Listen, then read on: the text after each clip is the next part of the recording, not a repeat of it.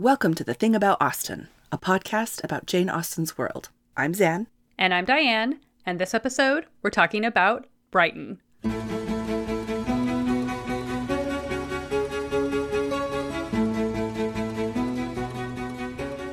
We are back with Pride and Prejudice today as our starting point. Kitty and Lydia have come to a town not far from Longbourn to meet Elizabeth and Jane, and Mariah, don't forget about Mariah, as they return from their travels. They all sit down for lunch together, and Lydia bemoans the fact that the soldiers that have been encamped at Meryton are now being moved on to Brighton. And so here is the passage from the book. "Are they indeed?" cried Elizabeth with the greatest satisfaction. And then Lydia says this. "They are going to be encamped near Brighton, and I do so want Papa to take us there for the summer. It would be such a delicious scheme. And I dare say it would hardly cost anything at all. Mamma would like to go too, of all things. Only think what a miserable summer else we shall have." "Yes," thought Elizabeth, "that would be a delightful scheme indeed, and completely due for us at once. Good heaven, Brighton and a whole camp full of soldiers to us, who have been overset already by one poor regiment of militia and the monthly balls of Meryton." And I love that it is, in the novel, it's Lizzie who says a whole camp full of soldiers, but in the 1995 adaptation, she says something like that, and then Lydia's like, "A whole camp full of soldiers." And Lizzie's like, "No, this is not a good idea." So Brighton is a seaside resort town on the south coast of England in the county of East Sussex. It's about 50 miles or 80 kilometers, depending on your route, south of London. More importantly, in the context of Pride and Prejudice, it's nearly 80 miles or 130 kilometers south of Hertfordshire. And it frames Lydia's assertion that it would hardly cost anything as pretty absurd, since the travel alone for their entire family of 7 people would have been quite the undertaking. Hardly cost a thing, really. Just to transport 7 people, all of their servants, all of their luggage, no problem. Right. Not a problem at all. There was no JetBlue in this time. That's right. Let's get into some of the history of Brighton. So for most of the 16th and 17th centuries, Brighton was a fishing village. One of its earliest claims to fame was that, according to tradition, Charles II spent a night there in Brighton during his escape to France. That's just kind of the lore around Brighton before this time. But in the 1740s, Brighton became a location of interest as a health destination thanks to Dr. Richard Russell, the 18th century physician who encouraged his patients to use a form of water therapy, which included drinking salt water and also sea bathing. So he really sets off this massive craze and uses Brighton as the base for his treatments. This is why Mrs. Bennet has that moment later when she says, "A little sea bathing would set me up forever." And it's because Brighton is pretty much the it town for medicinal sea bathing at this point. It's the cool place to go get your dip in the water. And we fully anticipate a dedicated episode to sea bathing and the medical beliefs around it at this time, sometime during the summer, as is seasonally appropriate. Right. So stay tuned for that. After this craze for Brighton as a seaside kind of resort, Brighton becomes patronized by famous people such as Fanny Burney or Samuel Johnson during the mid-1700s. And in 1783, Brighton's biggest patron, George, the Prince of Wales, had his first visit. And in the summer of 1793, while serving in the militia, Jane Austen's brother, Henry, was in Brighton with his regiment, the Oxfordshires. So there's the family connection, there's the prince connection. Brighton really does take off after, in the late 1700s.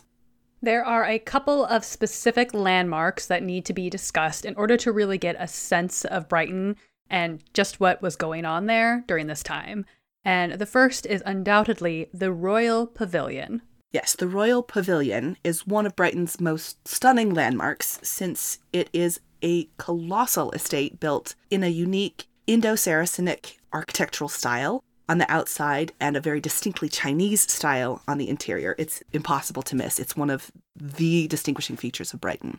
But the Royal Pavilion actually started out as a relatively humble, double-fronted 2-story farmhouse in the 1770s, and the Prince of Wales leased that from Thomas Kemp.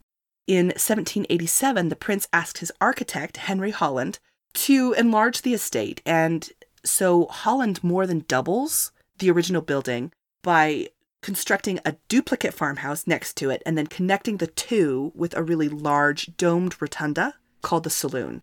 There were extensive other additions and alterations, but by the end of this building phase in 1788, the building was renamed the Marine Pavilion, and it's starting to look pretty grand. Just the name Marine Pavilion, that is something at Epcot. Yes. That is a Disney Yes. World feature. In 1801, Prinny, which was how George, the Prince of Wales, was known, came back to the project, expanding on interior decorations with Holland's guidance, as was one of Holland's colleagues, William Porden, who then started to take over. And in 1805, Humphrey Repton, who we mentioned in our episode on Blaise Castle, really just our favorite landscape architect here on The Thing About Austin, he was called in to consult on the landscape. According to Historic England's listing on the Royal Pavilion, the idea for redesigning the Marine Pavilion as an Indian palace can be dated to the years 1803 to 1805 during the Porden-Repton collaboration. And I just want to note with all of this, there is really a lot of appropriation and exoticization going on here. It all seems very much based on whatever Prinny's current fancy or whim was, and just kind of hodgepodging various aspects of these other cultures together. Right. It's definitely like their version of what these things look like. Yeah, their version of what they think it is in their head.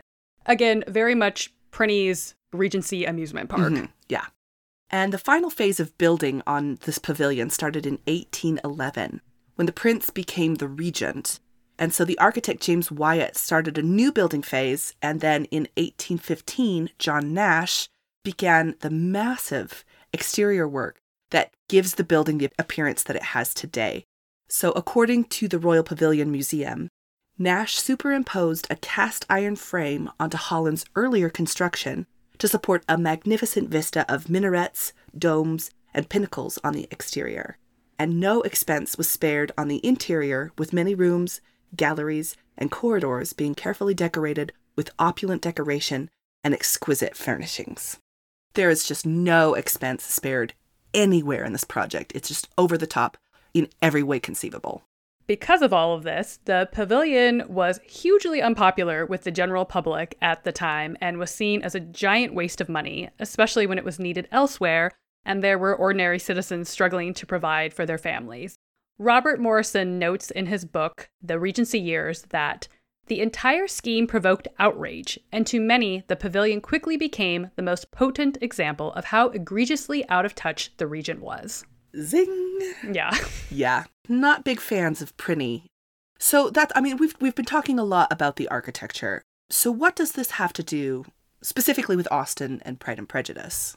Well, during this time, the prince would host massive balls and gatherings that really epitomized his dedication to opulence, frivolity, and dissipation. And he was dedicated to those things. Really dedicated to these things. And as a result, Brighton, as a destination for the wealthy, was associated with this kind of social decadence, not making him super popular. Yeah.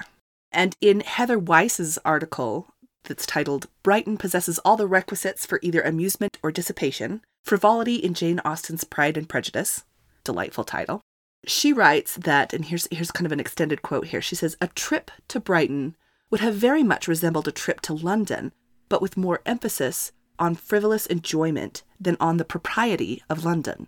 The revelry that characterizes Brighton also gives credence to Elizabeth's fears. While it is entirely plausible that Elizabeth's apprehension for Lydia's well-being at Brighton is connected solely to the presence of the militia there, it is much more understandable in view of the frivolity and dissipation that characterized the city. Brighton's permissive atmosphere would have greatly exacerbated Lydia's propensity for ill manners and self-indulgence. So Weiss here kind of saying, like, there's a lot of nuance to the references to Brighton. It's where you go to just do whatever you want. Mm-hmm. If Prinny's doing it, you can do it, basically. Exactly. And he was basically doing everything. So there's definitely the sense that Brighton as a town has a lot of cultural connotations that Austen expects her readers to be picking up on here. Contemporaneous readers would have understood that Brighton, it's a bit of a Sin City kind of situation. Yes. What happens in Brighton stays at Brighton. Exactly. Another really important aspect of the city, and one of the lesser known important sites in Brighton, especially in the context of Pride and Prejudice is the Preston Barracks. The barracks were completed in 1793, and there was an infantry barracks built in Church Street in Brighton, and then a much larger artillery and cavalry barracks built near the city of Preston, like just outside of Brighton. And when I say it was a large barracks, I mean they built stables for over 1,000 horses. These barracks were, of course, built largely out of the fear of invasion from France during this kind of revolutionary period. So when Lizzie mentions a whole camp of soldiers in Brighton, she's not joking. I mean, again, this is definitely what Lydia imagines as part of her time in Brighton. You know, this is what she's envisioning it's going to be like. Once her friend invites her to Brighton, and remember, she's going specifically with Colonel Forster and his wife, so she'd be going with the militia. You know, she's going to have close proximity to these barracks. She has an entire fantasy about how this is going to go down. And I love that Austen actually lets us see Lydia's fantasy here. So this is a quote from the book. In Lydia's imagination, a visit to Brighton comprised every possibility of earthly happiness. She saw, with the creative eye of fancy, the streets of that gay bathing place covered with officers. She saw herself the object of attention to tens and to scores of them at present unknown. She saw all the glories of the camp, its tents stretched forth in beauteous uniformity of lines, crowded with the young and the gay, and dazzling with scarlet. And, to complete the view, she saw herself, seated beneath a tent, tenderly flirting with at least 6 officers at once. The best part is that she's tenderly flirting, but with 6 of you at one time. So, right? Listen, you are each equally important to me, okay? Each of you is my favorite. It's fine. I think that reading this novel, I mean, I've read this novel so many times. I think this is the first time I paid attention to the fact that she's full on having like a thought bubble fantasy going on when she hears the word Brighton. And Mr. Bennet, on the other hand, he's thinking, oh, okay, she's going to go. And instead of this fantasy of tenderly flirting with at least 6 officers at once, nobody will pay attention to her. So he says to Lizzie when she's basically pleading with him, please do not let her go. This is going to be a disaster. This is a terrible, terrible idea. And he says, with the foresight that he's so known for, at Brighton, she will be of less importance even as a common flirt than she has been here. The officers will find women better worth their notice. Let us hope, therefore, that her being there may teach her her own insignificance. Wow. Yeah. Mr. Bennet gets no prizes for parenting techniques here. Really? Not even a little bit. But again, it does at least demonstrate that all of the Bennets are perfectly aware of like the huge quantities of soldiers that are camped out in Brighton. And so he's just like, oh yeah, she'll get lost among the number. Just as everyone in this novel is aware, you know, Lizzie's aware when she's told they're going to Brighton, you know, like everybody knows what this means. There's a reason why Lizzie's worried about Lydia going to Brighton, because she's aware of what the scene is going to be like. And again, Austen's readers would have also been aware. Yeah. I think knowing this about Brighton, the context that, you know, of course it's the Prince Regent's playground, the fact that there are literally thousands of soldiers there, it just really is the powder keg that's going to set off the Lydia Wickham storyline.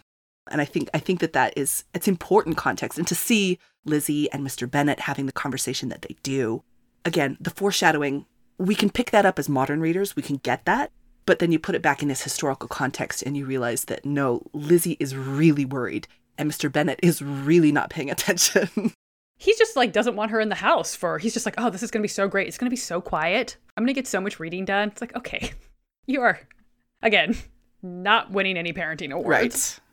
We also see this crop up in one other time in Austen's novels. Brighton comes up one more other time by name, and that is in Mansfield Park. And that it's when the Rushworths are going to go on their honeymoon to Brighton, which, again, it makes sense in the context of that novel in terms of, like, they're wealthy young people. They're going on their honeymoon, so they're going to go to this place where it's just leisure and pleasure all the time, perhaps foreshadowing some of the temptations that Maria is going to be facing down in the later part of the novel. Yeah, it's not like, oh yeah, we spent our honeymoon in the wilds of Scotland or whatever. You know, yeah. like, just the two of us in a cozy cottage, just really spending time with each other because we're so in love. Like, that is not what's happening. We're going to Brighton where we pretty much don't even have to talk to each other if we don't want to, because there's so many other parties and gatherings going on. Which is not to say that obviously Brighton was very popular during this time, so I'm sure there's plenty of people who were also very much in love who also honeymooned in Brighton. But I think with this particular Rushworth example, you can definitely draw some connections there. Yeah, especially, again, since Austen has used the Brighton reference in Pride and Prejudice before Mansfield Park is published. She set a precedent in her novels for things happen in Brighton. Just be aware. Be warned. And Brighton is also a really popular setting in a lot of historical fiction, historical romance, since it was Prinny's favorite place. So that's where all the wealthy people gathered. Lots of shenanigans going down. So you definitely see it crop up as a setting in a lot of other books. Yeah, makes sense. It really does. I mean, need a plot point? Take them to Brighton. Exactly. So if you're interested in a look into the decorations, and specifically the chinoiserie that was used in the Royal Pavilion in the early 1800s, Jane Austen & Co. is hosting a free virtual Zoom session with Dr. Alexandra Losk on March 3rd, 2022. So that's the day that this episode is published. They usually post the recorded sessions on their website, which is www.janeaustenandco.org, all spelt out. So after the event, you can also be on the lookout for that recording. It looks like it'll be a fabulous exploration of the exported Chinese wares and their influence on the Prince Regent and the larger era. You can find us on Instagram at The Thing About Austen and on Twitter at Austen_things. You can also check out our website, thethingaboutausten.com, and email us at thethingaboutausten@gmail.com. We also appreciate everyone who has been clicking that 5 stars button and leaving us positive reviews on Apple Podcasts. We wanted to share this review from listener Genevieve in Australia, who says, "Love everything about this podcast. For Austen fans who know her work well, but want a little bit of depth, background, and quirky trivia about the period and the author, shared with humor, warmth, and brevity, which are all excellent traits. Thanks for producing it. Long may it continue." Oh, thank you so much. That is so kind. Stay tuned for our next episode, where we'll be talking about smelling salts with guest Dr. Emily C. Friedman. Thanks for listening. Bye. Bye.